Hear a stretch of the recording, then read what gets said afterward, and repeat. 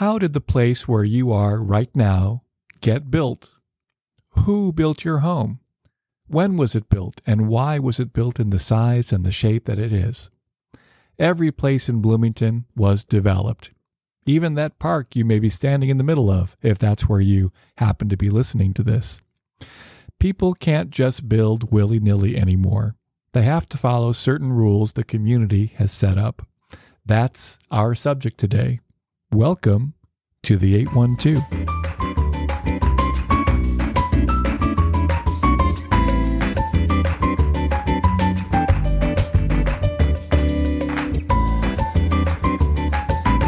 Hello, Bloomington. I'm your host, Steve Volan. Our guest today is Scott Robinson. Today, he begins a new job as the Community Development Director for the town of Timnath, Colorado. But he's our guest because he was the Director of Planning and Transportation for the city of Bloomington through most of the last term of the Hamilton administration, which ended January 1. Before that, he worked in the Planning and Transportation Department as a planner or deputy director for more than 20 years. We talk with him about why there is a land use planning office, about how planning works. We asked him to reflect on the work he did here and what's on the horizon for the city's built environment. That's coming up. First, let's take a look at the lineup, except there is no lineup. Like yesterday, there are no meetings scheduled in City Hall for today. A big meeting tomorrow, though, is the Democratic Party caucus to fill the vacancy on City Council for District 5. It'll be held in council chambers of City Hall, 401 North Morton Street, at 1 p.m. We want your feedback. Our new email address is letters@the812show.org. Drop us a line, won't you? The interview is next. Stay tuned.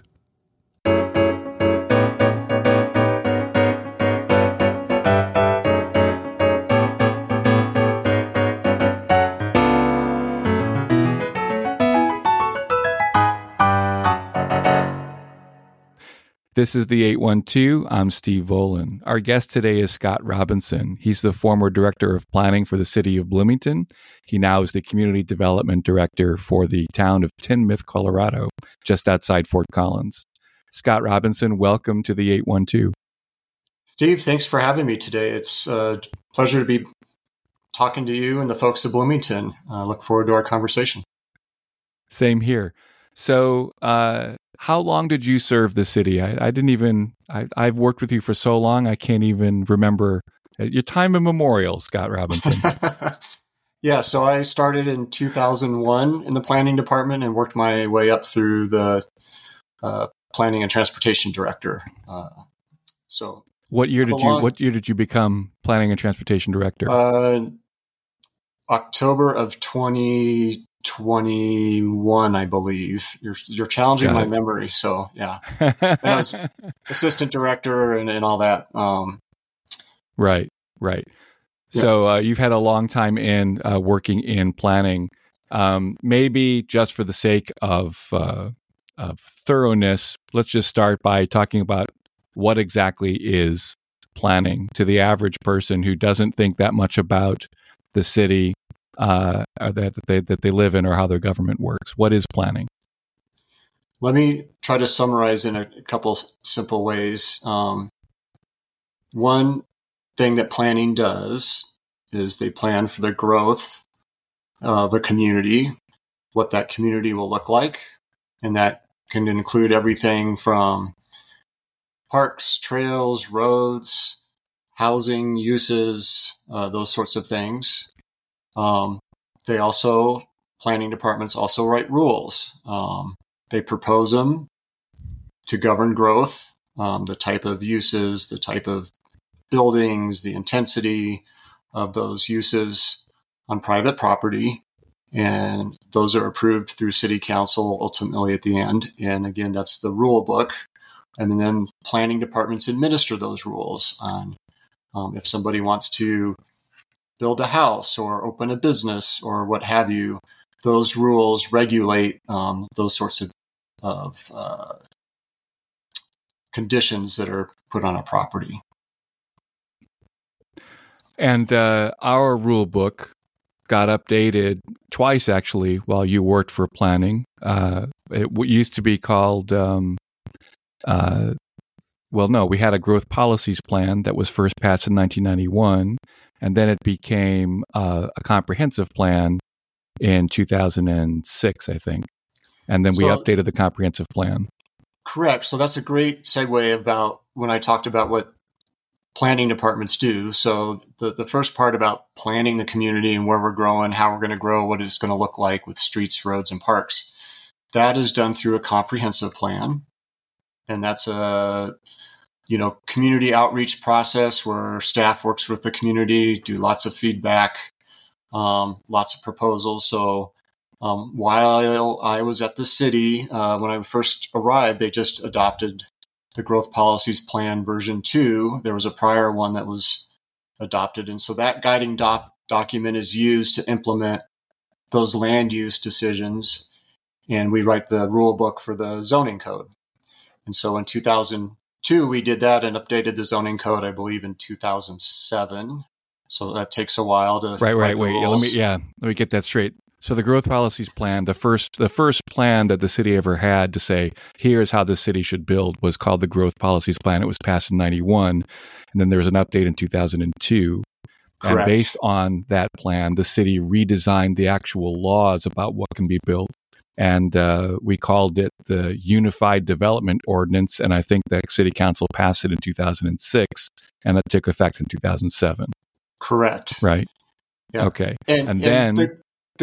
sorry to interrupt, but the Growth Policies Plan also identified things like trails and other things that kind of live outside the zoning ordinance to help prioritize capital projects. Either Parks Department or Public Works or engineering would implement those projects that kind of coincide with the development that's happening in the community.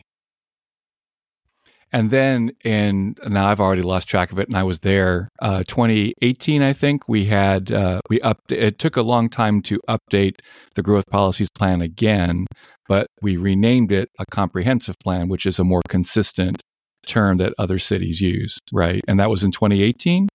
That's correct. And it was probably more comprehensive than the Growth Policies Plan. The Growth Policies Plan really focused a lot on planning-focused issues. The comprehensive plan really starts touching on some other topics that kind of go beyond planning, but that document was updated and approved in, as I said, 2018.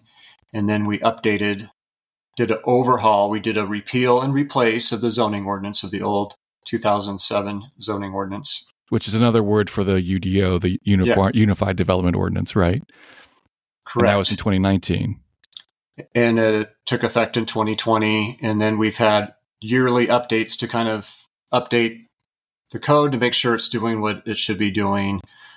It's a 400-plus page document, so there's oftentimes technical issues, fixes, it references the wrong page or a wrong line. So we just want to make sure the document's correct. So we would bring those through every year. And I believe there's another one scheduled to go through this year as well. Jeepers. I've lost track. Yes. Just to reintroduce you, my guest is Scott Robinson. He's the former director of the Planning and Transportation Department of the City of Bloomington. So the UDO it did more than the former growth policy. Sorry, the comprehensive plan, like you said, was literally more comprehensive than the growth policies plan. It went beyond things that the Planning and Transportation Department normally does. Is that what you mean? Like what's an example of another department that was affected by the comprehensive plan? I think the comprehensive plan really started touching on more social equity issues than the growth policy plan does. And so it really starts speaking to equity, diversity. And there's some of that we can work into the zoning code or the UDO or capital projects the city's implementing. So, for example, if you look at social equity, where are we putting our bicycle, pedestrian, sidewalk facilities around the community? and you can look at the underserved areas or areas that might have a higher need based on destinations that they would most likely go to using bikes or walking or transit, where maybe in the past the decision process to invest in that type of infrastructure might not have taken that into consideration. So that's how the comprehensive plan took a much broader look at the community issues and how to address those. So let's talk about the what comes, or how do I put this? Let's talk about the process of planning, which the comprehensive plan and the UDO sort of regulate. What would you say are common misconceptions that the general public have about the planning process? Well, I think it's confusing, and I completely understand it's confusing. One of the things that we did with our new code is we made it pretty much straightforward that if you follow the code, you get it approved. And I think from the community, there's some confusion because they'll attend a public meeting about a project that's being proposed, and the development literally meets the code. So there's nothing to remonstrate against. And so I think that creates confusion where you show up to the meeting and you're like, well, hey, I don't like this project because it's too big, or, whatever the issue is. But the way we designed the new zoning ordinance, we wanted to make sure that there was certainty in the process. And that's something that I think both development community and community members really wanted to make sure that they had a good idea of certainty in the process, that everything isn't negotiated at a public meeting, plan commission, or city council. We got some pushback from that. I mean, even from you and council members about how they liked plan unit developments or larger developments would go to before city council. So there's a little bit more of negotiation in the process, I would say. But that negotiation can be messy, and it creates uncertainty, and the public doesn't know how to participate, or they know how to participate, but they don't understand that, hey, if they show up and say X, Y, and Z, how that could be implemented. And so I think that creates a challenge. So that's a trade-off. And that's kind of where we are. The old code really allowed a lot more of that negotiation, and the new code is much straightforward and creates that certainty. So I do believe that's one of the trade-offs we got. Well, I do believe I've been called out. So I wanted to, I'm reminded of two incidents. One of them was the Park South development on the southeast corner of Hillside and Henderson back in 2016. I still remember that as we're negotiating railings and planters at 1:00 in the morning because the neighborhood was up in arms and suspicious about this local developer, and it was no way to do business to have several hour-long meetings where we're negotiating minutiae in public that shouldn't have been. And that was my inspiration for creating the land use committee of the council. But on the other hand, there was the project, I think it's called Verve now, but it was the big student housing project on North Walnut, where because it was a PUD, we were able to actually negotiate a permanent payment to, instead of them setting up a shuttle bus to campus, they actually paid for a Bloomington Transit route. And so, I mean, and the idea that we could get an entire bus route out of a big apartment building was something that I thought was a very exciting possibility. But I take your point about how, like we should put our rules into the rules and then let development be predictable. But that was one reason why I thought that a PUD might still have some merit if it meant getting transit. So I will cop to this. Well, but I think that's a good conversation point. It's a great trade-off. And the beauty of the code is we can always change it. And so you can set those thresholds on like how big a project is, where you move into that more negotiated development approval process rather than the more straight but forward process. So right now, there's staff level approvals, and then there's approvals that go to Plan Commission, and then there's approvals that go to both Plan Commission and City Council, and that's plan unit developments. And we also have it structured so that if you meet certain things, sustainability or affordability, which are two things that really were strengthened in the comprehensive plan. I believe the growth policies plan only mentioned affordable housing once with no policy regarding that. And now it's full front face forward, very detailed, a lot of stuff in the code about affordable housing and sustainable development. And so to incentivize those, again, from the public, if you make it more burdensome, then it's more challenging to get those incentives in. So we plug those in. So if you get those incentives, we streamlined the development approval process for certainty. So that's the trade-off. But I hear you very clearly on the planned unit development. There's benefits to negotiating. It was that exception. Yeah. Our guest is Scott Robinson. He's the former director of the Planning and Transportation Department at the City of Bloomington. We'll be back with more after a break. This is the 812.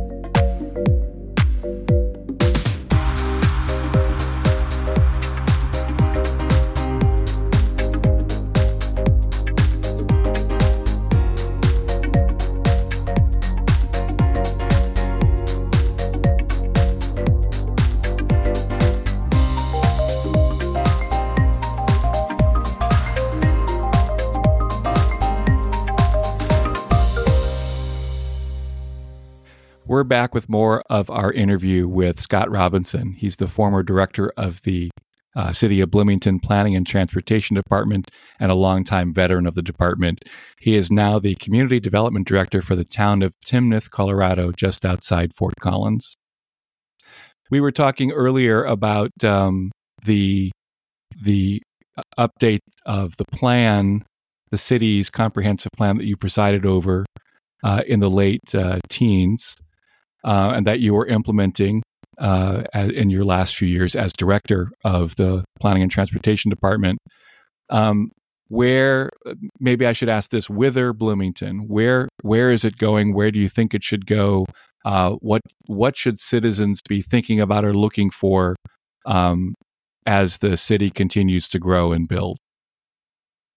Well, first of all, I'd say the comprehensive plan did a really great job on picking that future. And comprehensive plans are intended to be updated every 10 years. So we're kind of on that cusp to update it and refresh it and make sure we're still consistent with that vision. But I think as community members love Bloomington, it's a great place. It's got a lot of great things going for it. And I understand that there's challenges when they see so much change happening. There is a lot of change happening in the community. And it's trying to balance that vision and growth of how we're going to grow to be a diverse, economically, sustainably vibrant community. And so when development comes in and there's changes, whether it's a sidewalk, a bike lane, a new student housing, or a new subdivision, community members see that, and that change can be very challenging to process and don't understand why that's happening.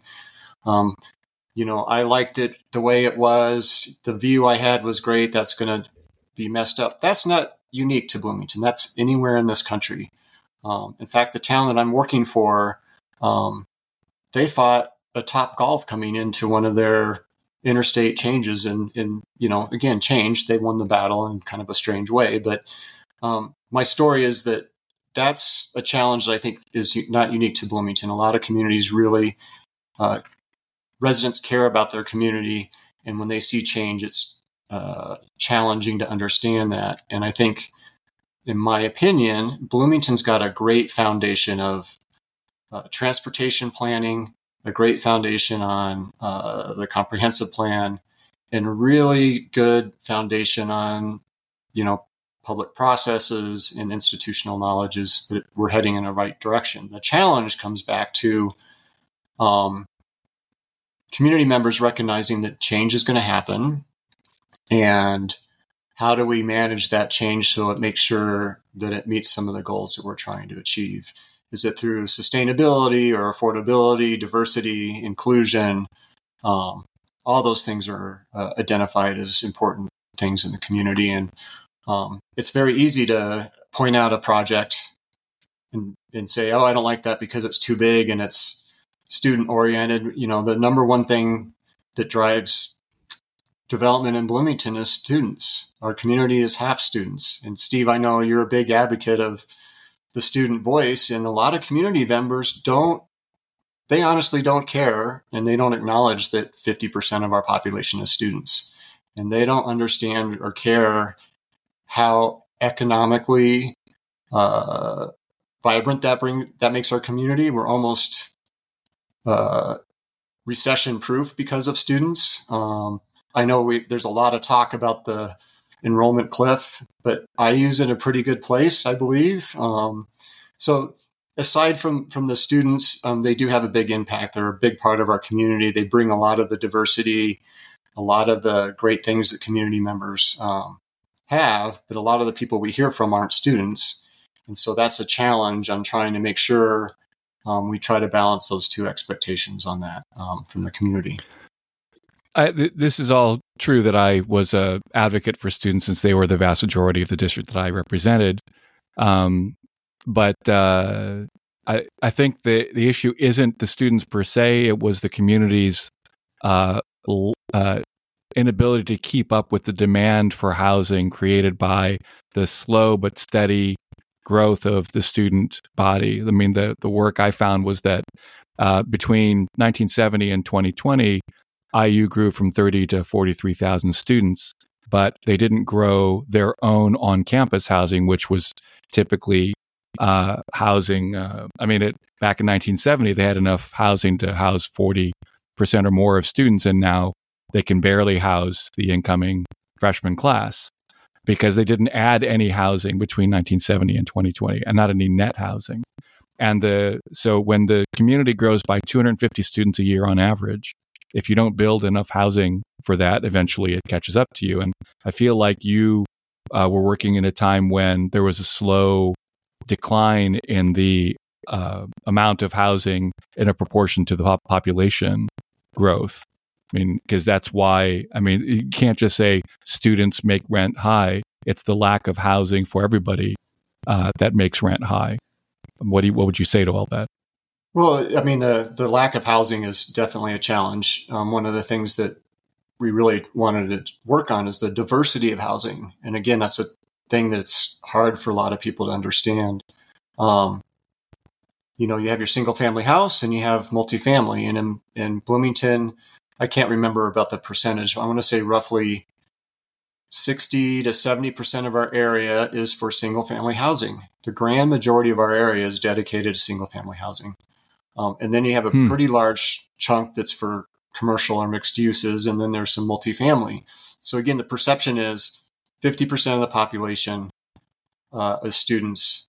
With the regulation of family and unrelated adults, which is a great thing to help protect those single family neighborhoods, it did its job. But one of the trade-offs is that put more pressure on those multifamily and commercial districts, where that growth is going to come from, as you talked about, IU's kind of not willing to expand their student housing base. So that put a lot of pressure on those districts, and that's where we're seeing these large student housing projects. But again, that's not unique to Bloomington, any university town.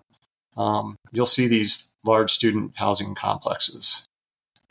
My guest is Scott Robinson, the former director of the Planning and Transportation Department at the City of Bloomington. do you think, here's a third rail question, maybe it's safe for you to answer now that you're far away. Do you think that the 3 unrelated adults rule has run its course? Or do you think it's important to keep it? That's a great question. I'm not 18 right now or 21. I wish I would be, but it is funny how, again, change, and you look at our society and social norms and social media and how people interact.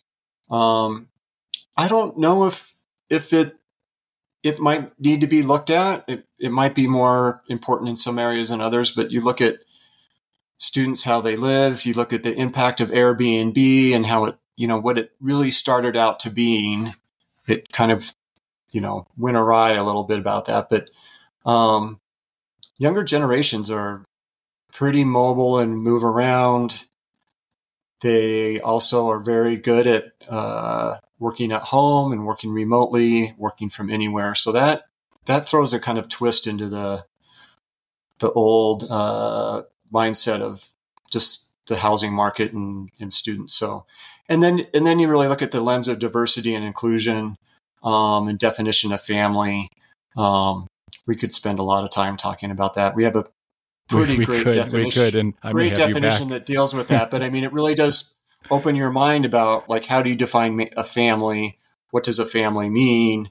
And so it's you kind of start scratching your head a little bit about like, what's the purpose of this? Is it still needed anymore? And how could we address that?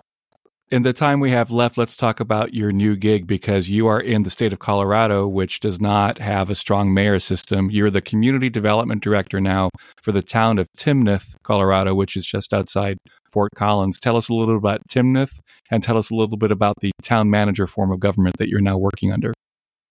Yeah, so my first day on the job is actually tomorrow. But congratulations. Thanks. Happy Leap Day. Yeah.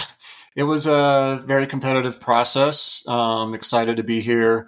The town has gone through tremendous change. It started out roughly with about 250 people back a very long time ago, and it stayed that way. I think the town was founded in 1890.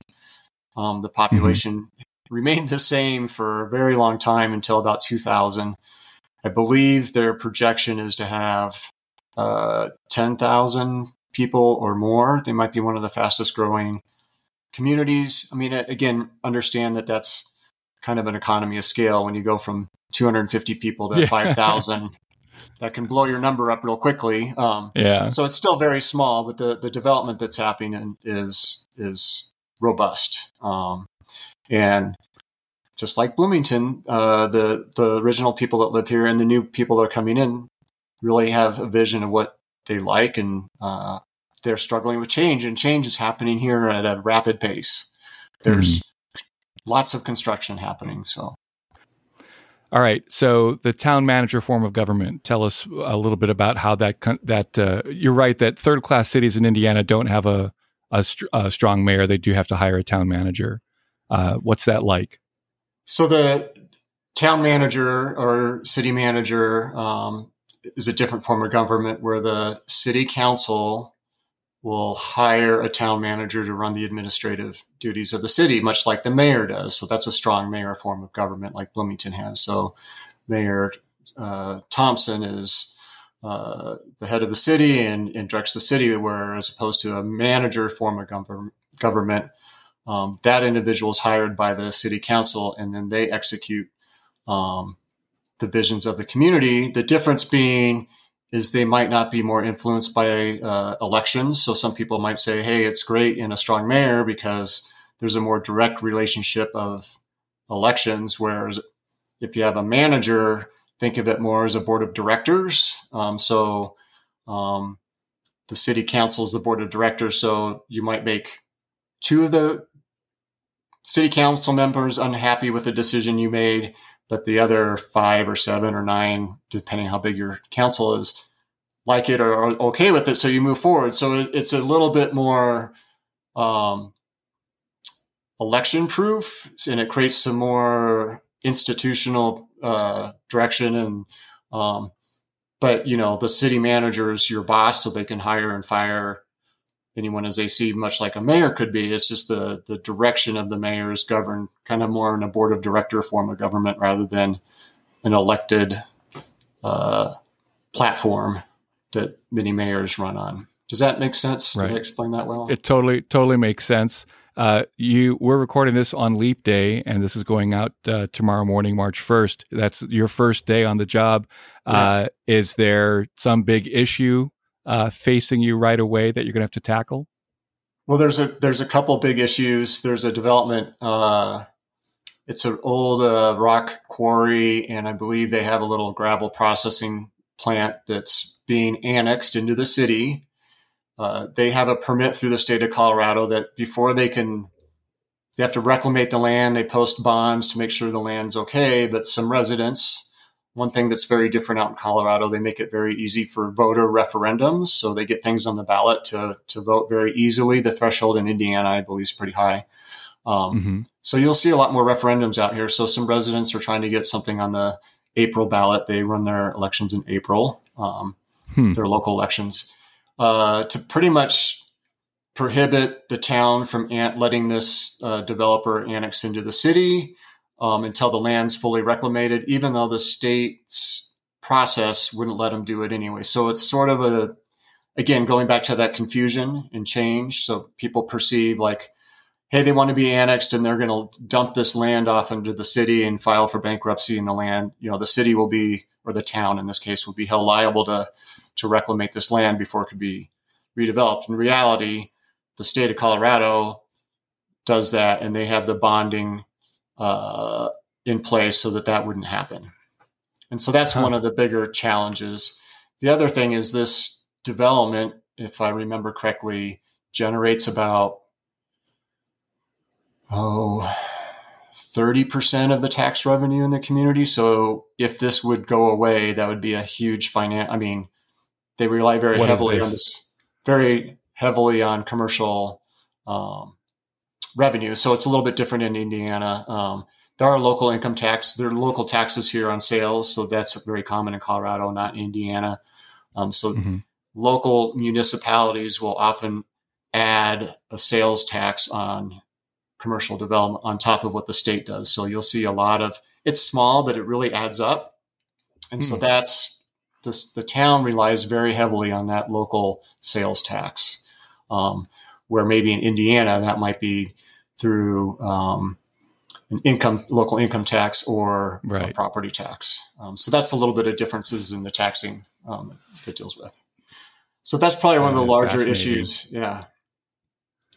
So we'll see how that plays out. And the town council and the town manager are in support of annexing this property and this project, probably not just based on the local sales tax, but really about creating that commercial center and all that stuff. But this residents referendum are getting on the ballot because they don't like change, or they don't want, they see that as a problem. So it's been great talking with you, Steve. Mind blowing. Yeah, Scott, that's fascinating. Good luck in Timnath. I want to say I worked with you my entire 20 years on council, and sorry to see us both go, but I wish you luck out there, and hope you'll stay in touch with us. Well, great. Thanks for having me, Steve. I wish you the best too. And hey, maybe we can redo this next year, and I can tell you more about Timnath in a year from now. So I think that's a great idea. I'll see you next Leap Day. All right. The 28th. All right. Scott Robinson. Scott Robinson is now the Community Development Director for the town of Timnath, Colorado, and is the former Director of the Planning and Transportation Department of the City of Bloomington.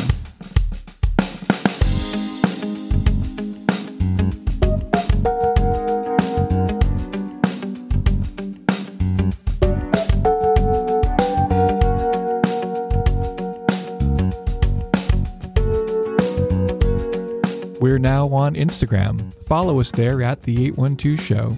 Our email is letters@the812show.org. If you like The 812, you should subscribe wherever you get your podcasts. Kelly Kuglich is our social media producer. I'm Steve Volan, the host and executive producer. The 812 is a production of Platea Media. Have a good weekend, Bloomington, and thanks for listening. You can find back episodes and more information at the812show.org.